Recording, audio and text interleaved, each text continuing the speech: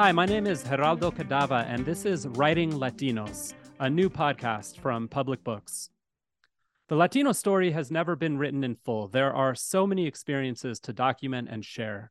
But Latinos everywhere have written their stories and the stories of their communities with a sense of great urgency. Sometimes their narratives are sweeping, sometimes they're particular. In Writing Latinos, we'll talk to Latino authors about how their writing illuminates Latino experiences. Latino scholars, memoirists, novelists, journalists, and others have used the written word as their medium for making a statement about Latinidad. Some of our episodes will be nerdy and academic, while others might be more playful and lighthearted. But all will offer thoughtful reflections on Latino identity and how writing conveys some of its meanings. We'll publish a new episode every 2 weeks. If you like what you hear, like and subscribe to Writing Latinos wherever you get your podcasts. Now for the show.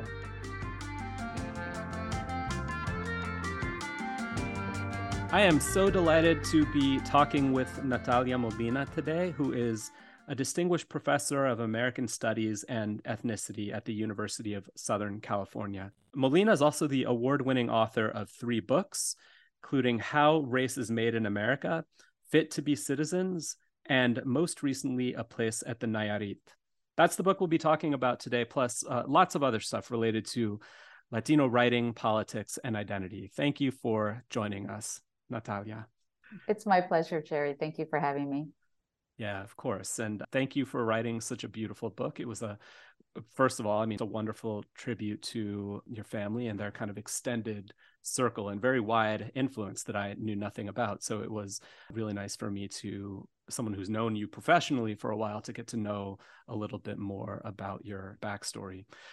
The first thing I want to ask you about is just about your grandmother. You wrote in the very beginning of the book that you never met her. I think she passed maybe in the very late 1960s, early 1970s, and you're born in the early 1970s. I don't feel like I'm dating you. I feel like you mentioned this in the book, so I'm not telling any secrets, but you never met her in person, but obviously she's a figure that loomed large for you in your life. So I'm wondering, just from the stories you collected about her, what are the lessons that she taught you, even though you never met, about Latino history, a life well lived, a character, things like that?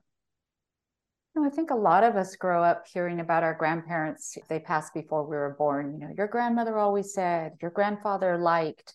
And for me, even without hearing those pieces of history from my relatives' mouths, I grew up surrounded by the people that she had immigrated. She used the restaurant to immigrate people, to provide them a letter of support in their visa application that said that they would have a place to live and a place to work if they came to Los Angeles.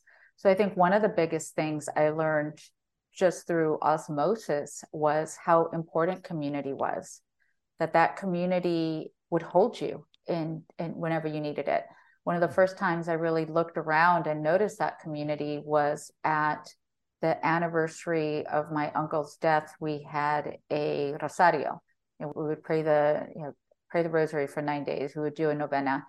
And, it's not the kind of thing people want to show up for. People like to show up for parties. And especially after he had passed so long before. And yet I looked around that room and I thought, all these people that are here either worked or went to the Nayarit or are relatives. And most of them, even if they weren't blood relatives, I thought of as relatives. Many I called uncle or aunt, or thought of as cousins. I'd grown up playing with the kids of the workers. So one was the importance of family, the family you make as well. I think another thing, and I've been thinking about this a lot, is sometimes the conditions that we want aren't there in terms of, for her it was Latino representation, Latino spaces, Mexican food. And so she created her own. I'm not saying that she could just do so completely free of restrictions. She was living in Los Angeles in post-war World War II, where there was racial segregation. But she opened a Mexican restaurant in which the food very much reflected where she was from in Mexico, and that she did not try to whitewash for American palates. And she didn't try to whitewash her indigenous heritage either. She named the restaurant the Nayarit. So the Nayarit is an indigenous word from the Huichol people of the state of Nayarit. There are other Mexican restaurants at the time, El Coyote, El Cholo, wonderful restaurants that are still around, but that very much trade off that kind of Spanish fantasy past Cal-Mex kind of food, the taco enchilada plate, that kind of thing. And she had some of that for sure. She really wanted a wide clientele, but she always kept food from her state there. And because she named the restaurant after the state of Nayarit and people didn't know what it was or even how to pronounce it, she would then have to explain it to them, and the workers would explain it, and it would spark a conversation, and it would help form community there. Yeah, I love that. And I have to say that when I was reading, I could feel my taste buds salivating when you would write about the machaca. And I had never heard of tamales with shrimp inside of them. So I have to ask, was she very protective of recipes, or did she pass down to family members recipes that your family still uses? She was definitely not protective of recipes, because what she did was she trained everybody to make her food. So all the people that she helped to immigrate from Mexico, whether they were family members or friends of the family, she would train them first as a busboy, bus girl, then as a waiter, waitress, some to work in the kitchen. And some of these that became her head cooks had never cooked before. And, restaurants are dangerous places. Kitchens are hot, knives are sharp, there are blind corners. It's really hard work. And some of the employees that worked at the Nayarit went on to open their own restaurants, including using some of her recipes. We just went to Ramon Barragan's 92nd birthday. And for those in LA, one of the restaurants that is beloved is Barragan's. That has also since closed, but that was also on Sunset Boulevard and Echo Park, like my grandmother's restaurant. And the menu featured his favorite dishes, including these costillas, these ribs. And those were the ribs that my grandmother used to make. So I always feel connected when I go to those places, because I know that was the food she cooked at her restaurant. And I know it must taste the same, because she was very exacting in her standards, and everything had to be done exactly the way that she wanted. So every time I go to those restaurants, that food tastes exactly the same. And Natalia was your mother's mother, right? Yes, my mom's mom, who adopted her. Okay. And so your mom could also kind of vouch for the authenticity of Barragan's or something like that. I mean, she could say that this tastes so much like mom's cooking. Oh, can you imagine if it didn't? You'd hear it. Latinas, well, this isn't like this, or so-and-so makes it better. So not only could she vouch, but I know all of Echo Park would have spoken about it if it wasn't up to par. Yeah. And one thing I couldn't quite tell, I know that she got sick in 1969 and passed quickly, but did the business fold pretty quickly after her passing, or was there an effort to kind of keep it going for a little bit without her?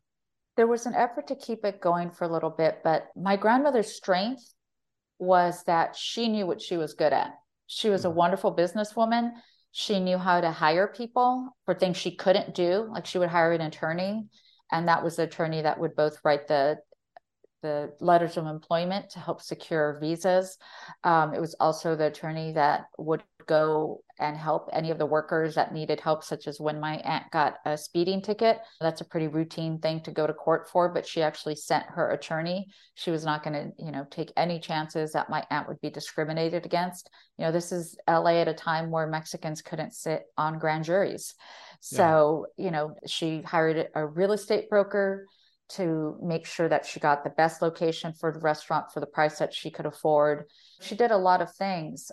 So she knew what she wasn't good at. And one of them was she was not good at working with the public.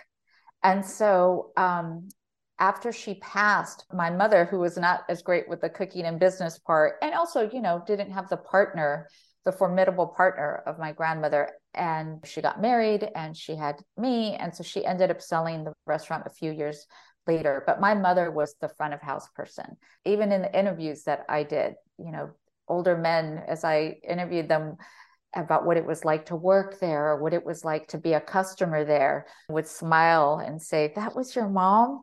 She was quite a looker." You said you could still see the Nayarit sign on Sunset. Does that mean that there's a new business there that has decided to keep the sign up? Yes, my mom sold it to a couple of Cuban brothers. And then after that, I think they sold it to, I think, a Guatemalan business owner. And then it turned into a club over 20 years ago called the Echo. And that's part of the kitsch is maintaining that kind of sign. And Yeah. I think for a lot of people, the restaurant, what has been valuable about the book for them is this hidden history of Los Angeles, the Hmm. way that we don't know the history of spaces like this because our archives don't tell these stories. Yeah. These mom and pop restaurants, these little businesses, told, what I call urban anchors, communities made for the community by the community. And so this allows them to kind of delve into that history of an immigrant space, of an immigrant urban anchor, as well as gets at the palimpsest of history that Los Angeles can be. Right. So it sounds like you grew up kind of immersed in this community. I mean, the feeling I got while reading the book is that the Nayarit was far from just a restaurant. It was almost like this big rollicking community with so many things going on in it. Is that how? Is that the kind of community that you grew up in as well? I mean, did you grow up in a kind of big rollicking community that the Nayarit was a part of? Absolutely. And that was what I wanted the book to convey. I think, there were many moments where I thought of writing this book, or perhaps not of writing the book, but I thought that's not my experience when I read somebody else's book or heard somebody else's talk. I don't think it always reflected the history of Mexican women who, again, many times their stories aren't in the archive, of Latino entrepreneurs, as you know, Mm-hmm. of multi-ethnic areas. And so I wanted to get at that in the book. And one of those moments was when I went to a talk on hometown associations. And hometown associations, many times we start telling that history post 1965 and especially 1980s and beyond. Ana Manyan does a beautiful job in her book on undocumented lives. But hometown associations are often led by men, and many of Mm-hmm. the officers are men. And there's a way in which, when we start the narrative there, you don't get all the work that led up to it. And for my grandmother, she was one of those, what I call in the book, a placemaker. Even Mm-hmm. without an association, she was making community. Yeah. She was immigrating people, she was integrating them into the business. If they were young enough, she encouraged them to learn English. And then those folks had the opportunity to then go off and work somewhere else if they didn't like the restaurant business. That was the advantage of making sure that they immigrated with their green card. It wasn't that she was anti-undocumented, and she did hire undocumented immigrants as well, but she was all about making opportunities and making sure that people had cultural capital as Mhm. well. So this is how you grew up with a lot of these stories. It's one thing for all of us to hear the stories our ancestors tell us about their families, but then it's another thing to decide to write a book about it. So was there a moment or series of moments or a slow evolution where you thought, I need to write a book about these things? I can answer this question a couple of different ways, and that's because my memory about it sometimes fails me. But Mm-hmm. luckily, I'm a good historian and I have archival evidence. So I think one moment is me having taught both Latino studies and urban studies for a good 14 years at UC San Diego. And again, appreciating the literature that was out there, but often feeling, I don't think my story is reflected here.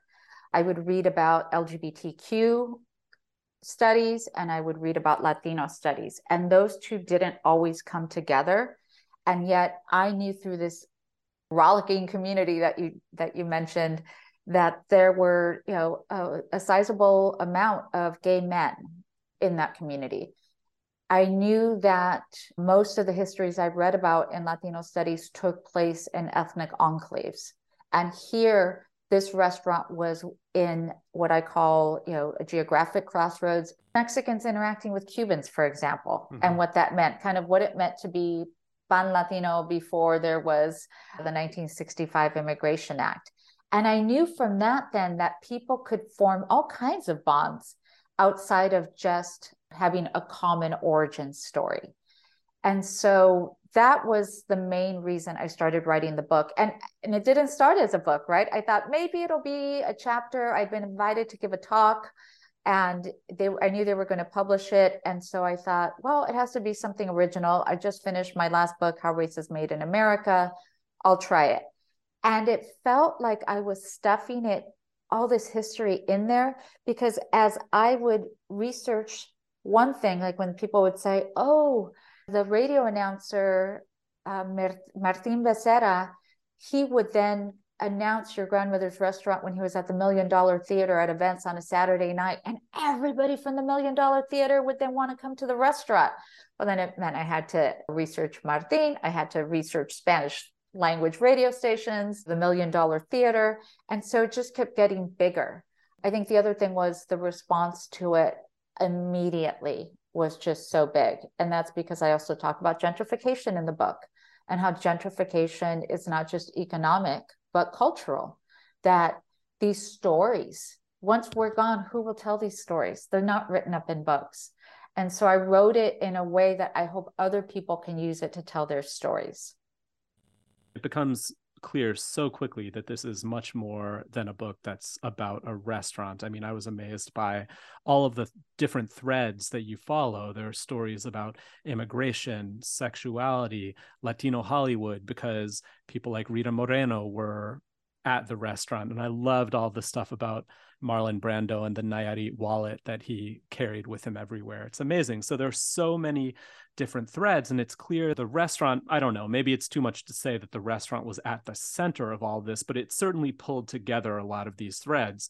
So this is just what the restaurant was, but then what challenges did that pose to you as a writer, trying to simultaneously pull lots of different threads together and write a narrative? Well, that's the other way that I can get into the question about, when did I think about writing the book? Mm-hmm. So, I did shy away from it for a long time. I think one reason, for several reasons, including that it's a story with no archives, that we don't have any archives on them. Let me write a book about this place without an archive. So I thought I could at least write a talk, and if it's good enough, they'll publish it. And so I had a couple of magazines and newspaper articles that had written up the Nayarit. I knew that I could interview the former workers, including family members and some customers. And I thought that'll get me enough to write this.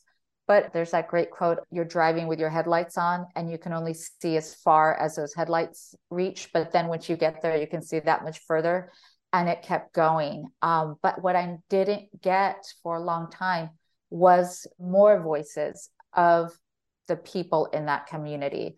And I needed research to also confirm what I was hearing in the oral interviews. And then one day it hit me, oh, I had this image of my aunt, my tia Chayo, sitting on her porch in Echo Park, reading El Eco de Nayarit, this newspaper from her home state that she got sent to her, sometimes in bundles because they would get a few. And then when she would receive it, you knew not to bother her. And it just kept her tethered to the state of Nayarit, even though she had no plans of ever moving back. And once a year, they would publish this anniversary issue, which was like a glossy magazine. And everyone I knew, and then everyone in my interviews mentioned that they still had those glossy magazines. It was kind of like keeping a yearbook or something. And they kept copies of this newspaper in Mexico. And so I went and did research, and 20 years of looking through these records, and through it you had all the stories of the Nayaritas. And then all of a sudden the project went from having not enough research to having way too much research. And for a while I was like, am I going to write the history of Nayarit in Los Angeles? I think one of the things that made it unique was that it did have the nightlife, but then it could also be a restaurant for your Sunday meal. It was the kind of place that your entire family went to on a Sunday. You would get dressed up. People said you could speak in Spanish. You could make the sign of the cross. And then because it was in the neighborhood and accessible, even for people that didn't have the resources, they could access the Nayarit. In one of my other interviews, the person said that their family couldn't afford to go there, but their dad would go with, their big pot, just like you do in Mexico, and get it filled with menudo on Sunday, which was a specialty, and get a big stack of homemade tortillas to take home to his wife and his other children. And so his wife could still have the night off from cooking, but have something that felt authentic and nourishing to them.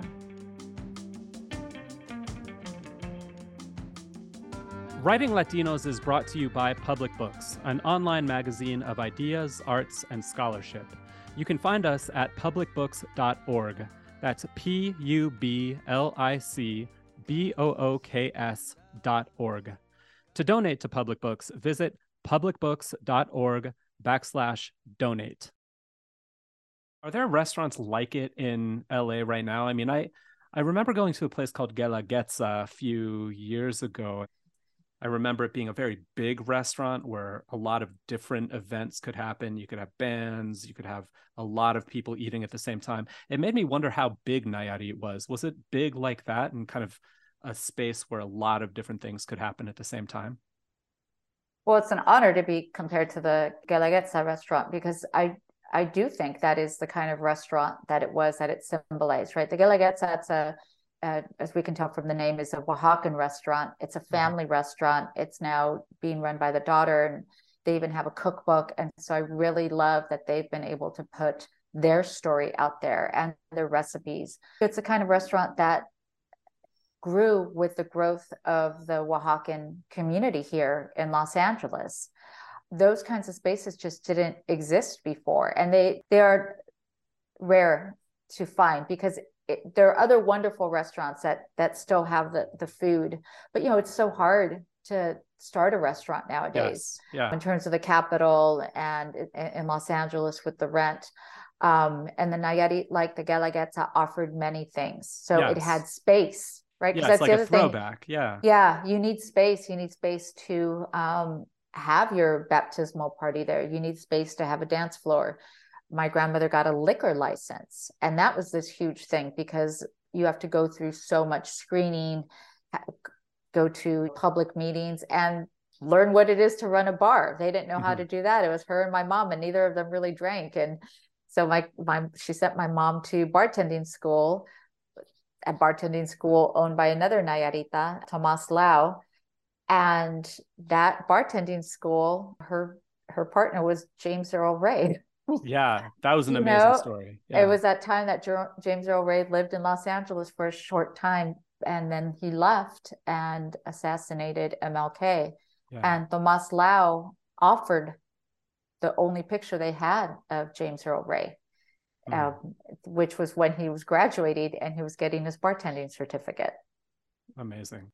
Yeah, I mean, the other thing is, people that started their own restaurants, they had so little capital to start. Right. You could never do something like that now, where they would rent somewhere and start off with a few customers, and all the people from the Nayarit would visit each other's restaurants to try to give each other business. So also spatially, that you could have more than one Mexican restaurant in the area, right? Right. Barragan's opened a few blocks east of the Nayarit. Other people went on to open La Villa Tasco, El Chavo, and Conquistador, and that was just a mile and a mile and a half west from the Nayarit. And they all did something a little bit different. Barragan started with more American food, because the owner, Ramon Barragan, married Grace Barragan, who was Mexican-American and had also worked at a cafe.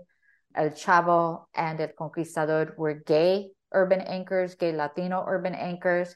They all offered something to make them distinct. Yeah, I was curious about that, because your grandmother gave seed money to a lot of these restaurants to open up nearby. And I think you mentioned in the book that they all opened on the same street on Sunset. So I was thinking, did she encourage a way of thinking about these new businesses in kind of non-competitive terms? Because you would almost think that the people who were opening the restaurants would say, go ahead and open your restaurant, but make sure it's like 2, 3, 4 miles away so that it doesn't compete with mine. But it sounds like these were all on the same strip. So is that just a different way of thinking about it?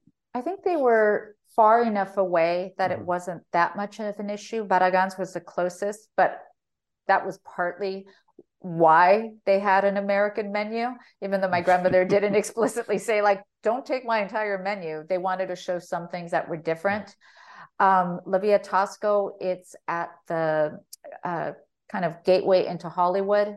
And so they were really trying to attract a white clientele as well. And El Chavo and Conquistador, they got their liquor licenses right away. And Mm-hmm. they went for the margarita crowd. And I will say they nailed it. This might be kind of an unfair question because I'm asking you to think about restaurants in Florida and Chicago and Arizona, but it did strike me that this book could have been written about so many restaurants. I remember growing up in Tucson and hearing about places like Minidito or El Charro, these family-owned restaurants that had been in the city for 50 or 60 years, or Cafe Versailles in Miami or Nuevo Leon here in Chicago. So on the one hand, El Nayarit is just really fortunate to have a kick-ass historian who's invested in telling their story. And maybe all of these other restaurants, if they had historians like Natalia Molina to tell their story, we would see a much bigger picture of how restaurants were really central to our communities all over the place. So I don't know how much you know about these individual places, but what of what you study do you think could be exportable to understanding the role that restaurants played in other communities as well? And maybe I what hope what wouldn't? I hope all of it. This isn't my first rodeo. This is my third monograph. And so I really wrote it so that other people could copy that model. Mm-hmm. I'm in the process of developing K through 12 curriculum because I want people to tell their story. That's the main thing I want out of this book. When you're from California, in the fourth grade and in different grades, you have to do your California history. Yeah, the It's missions. the missions. Yeah. Like, what? And then we Yeah. don't even have this critical lens.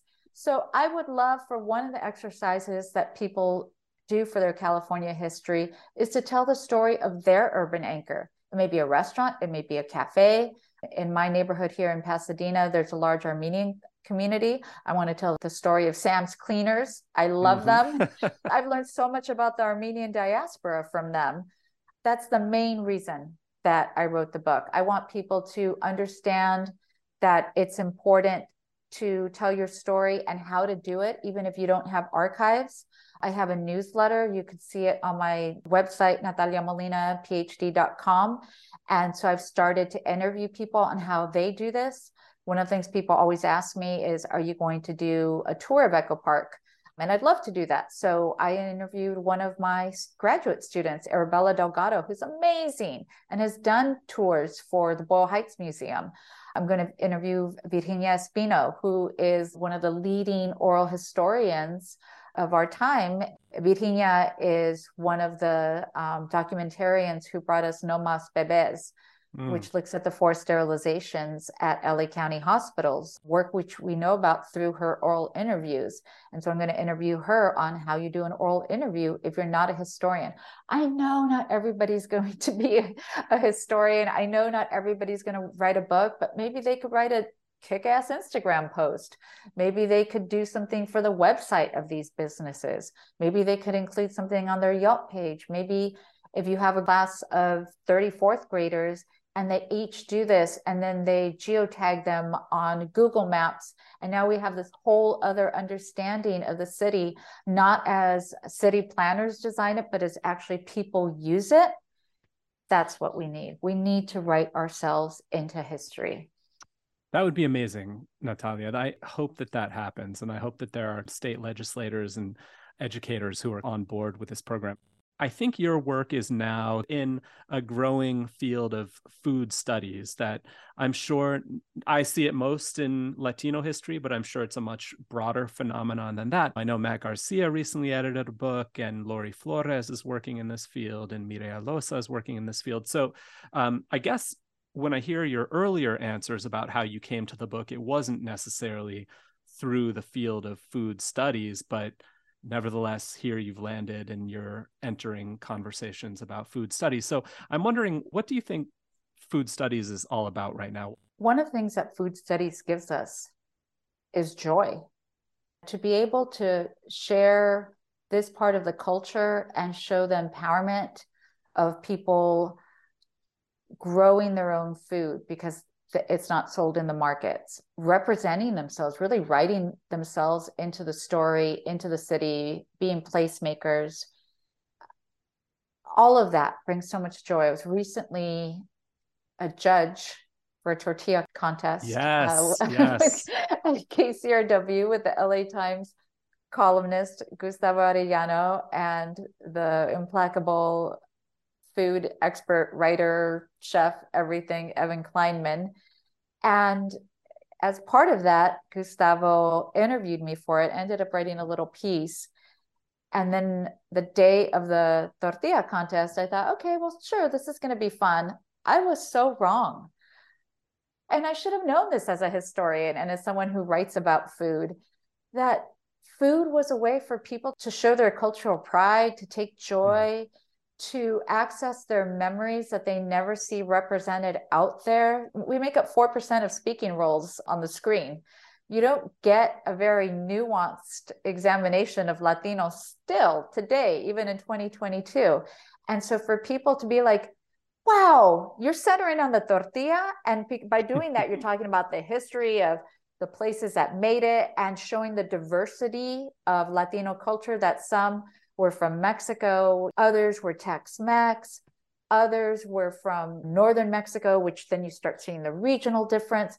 People were so excited to the point where I would go to the food booths and try to get something to eat in between rounds of judging, and people I'd never met were just stopping me and just saying, Natalia, let me tell you about how I would have a tortilla after school and how I would prepare it and what it meant to me.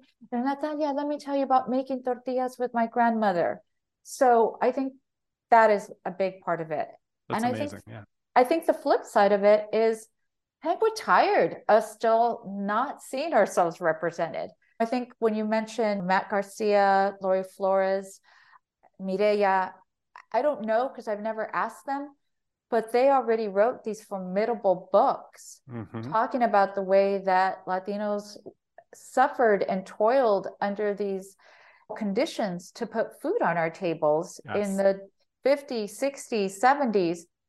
And wait, we're still doing that today. You know, during the pandemic, many of us got to work from home, and we talked about essential workers, and we know that many of those people were undocumented. And then when it came time to giving out vaccines or COVID tests or anything like that, we're like, oh no, undocumented people, they don't get to have those resources. Like, really? They got to put food on our tables and deliver food to us and be the ones that worked in restaurants in small spaces so that we could go pick it up by ordering through our apps on Uber Eats. And now they don't get to have a vaccine? Are you kidding me? And so I think, to me, food studies is also a way of saying, all those people out there who like to call themselves foodies and like to take pictures of their food, this is the other side of it. And we need to reckon with this.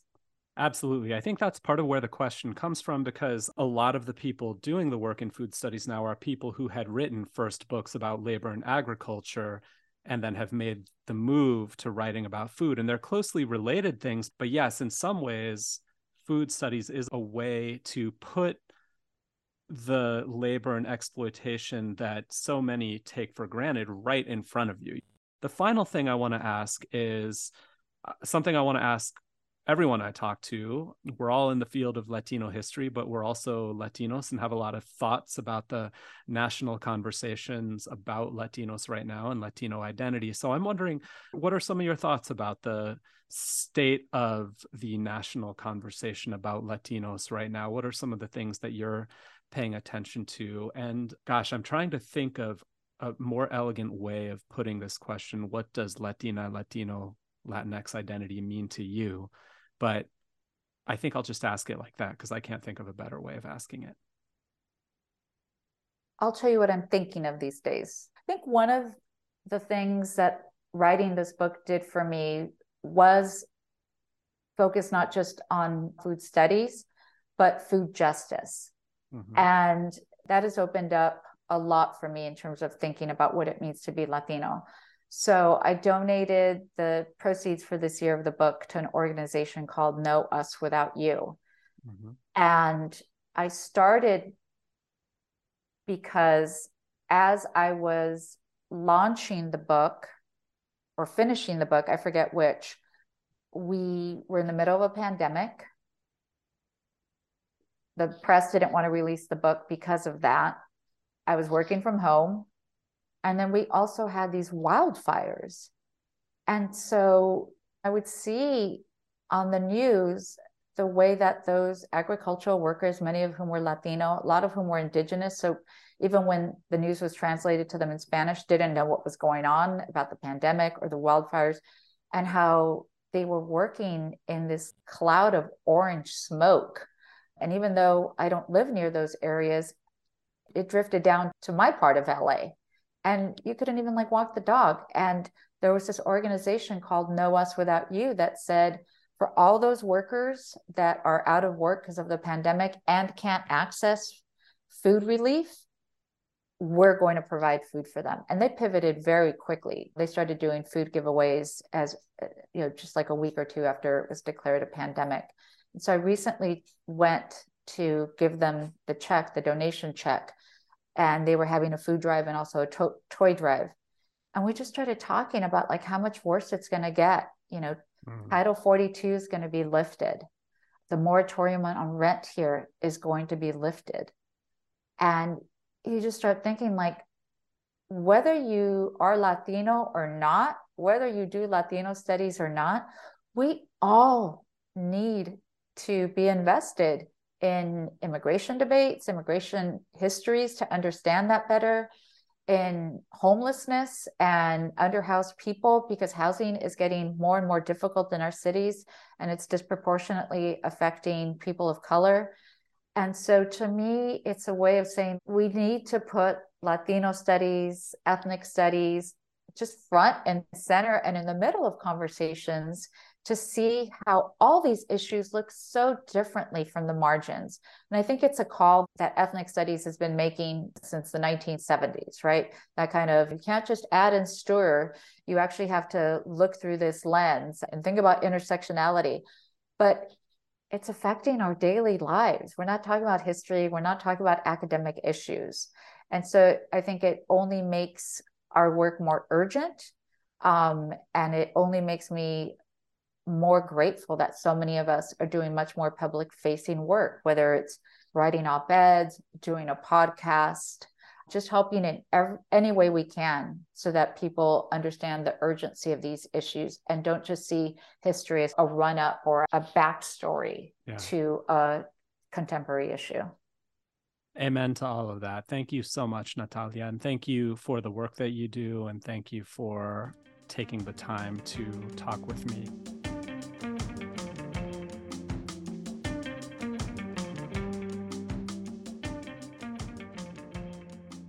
Thank you for listening to this episode of Writing Latinos. We'd love to hear your suggestions for new books that we should be reading and talking about. Drop us a line at geraldo@publicbooks.org. That's GERALDO @publicbooks.org. This episode is brought to you by Public Books.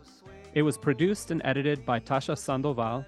Our music is City of Mirrors by the Chicago-based band Dos Santos.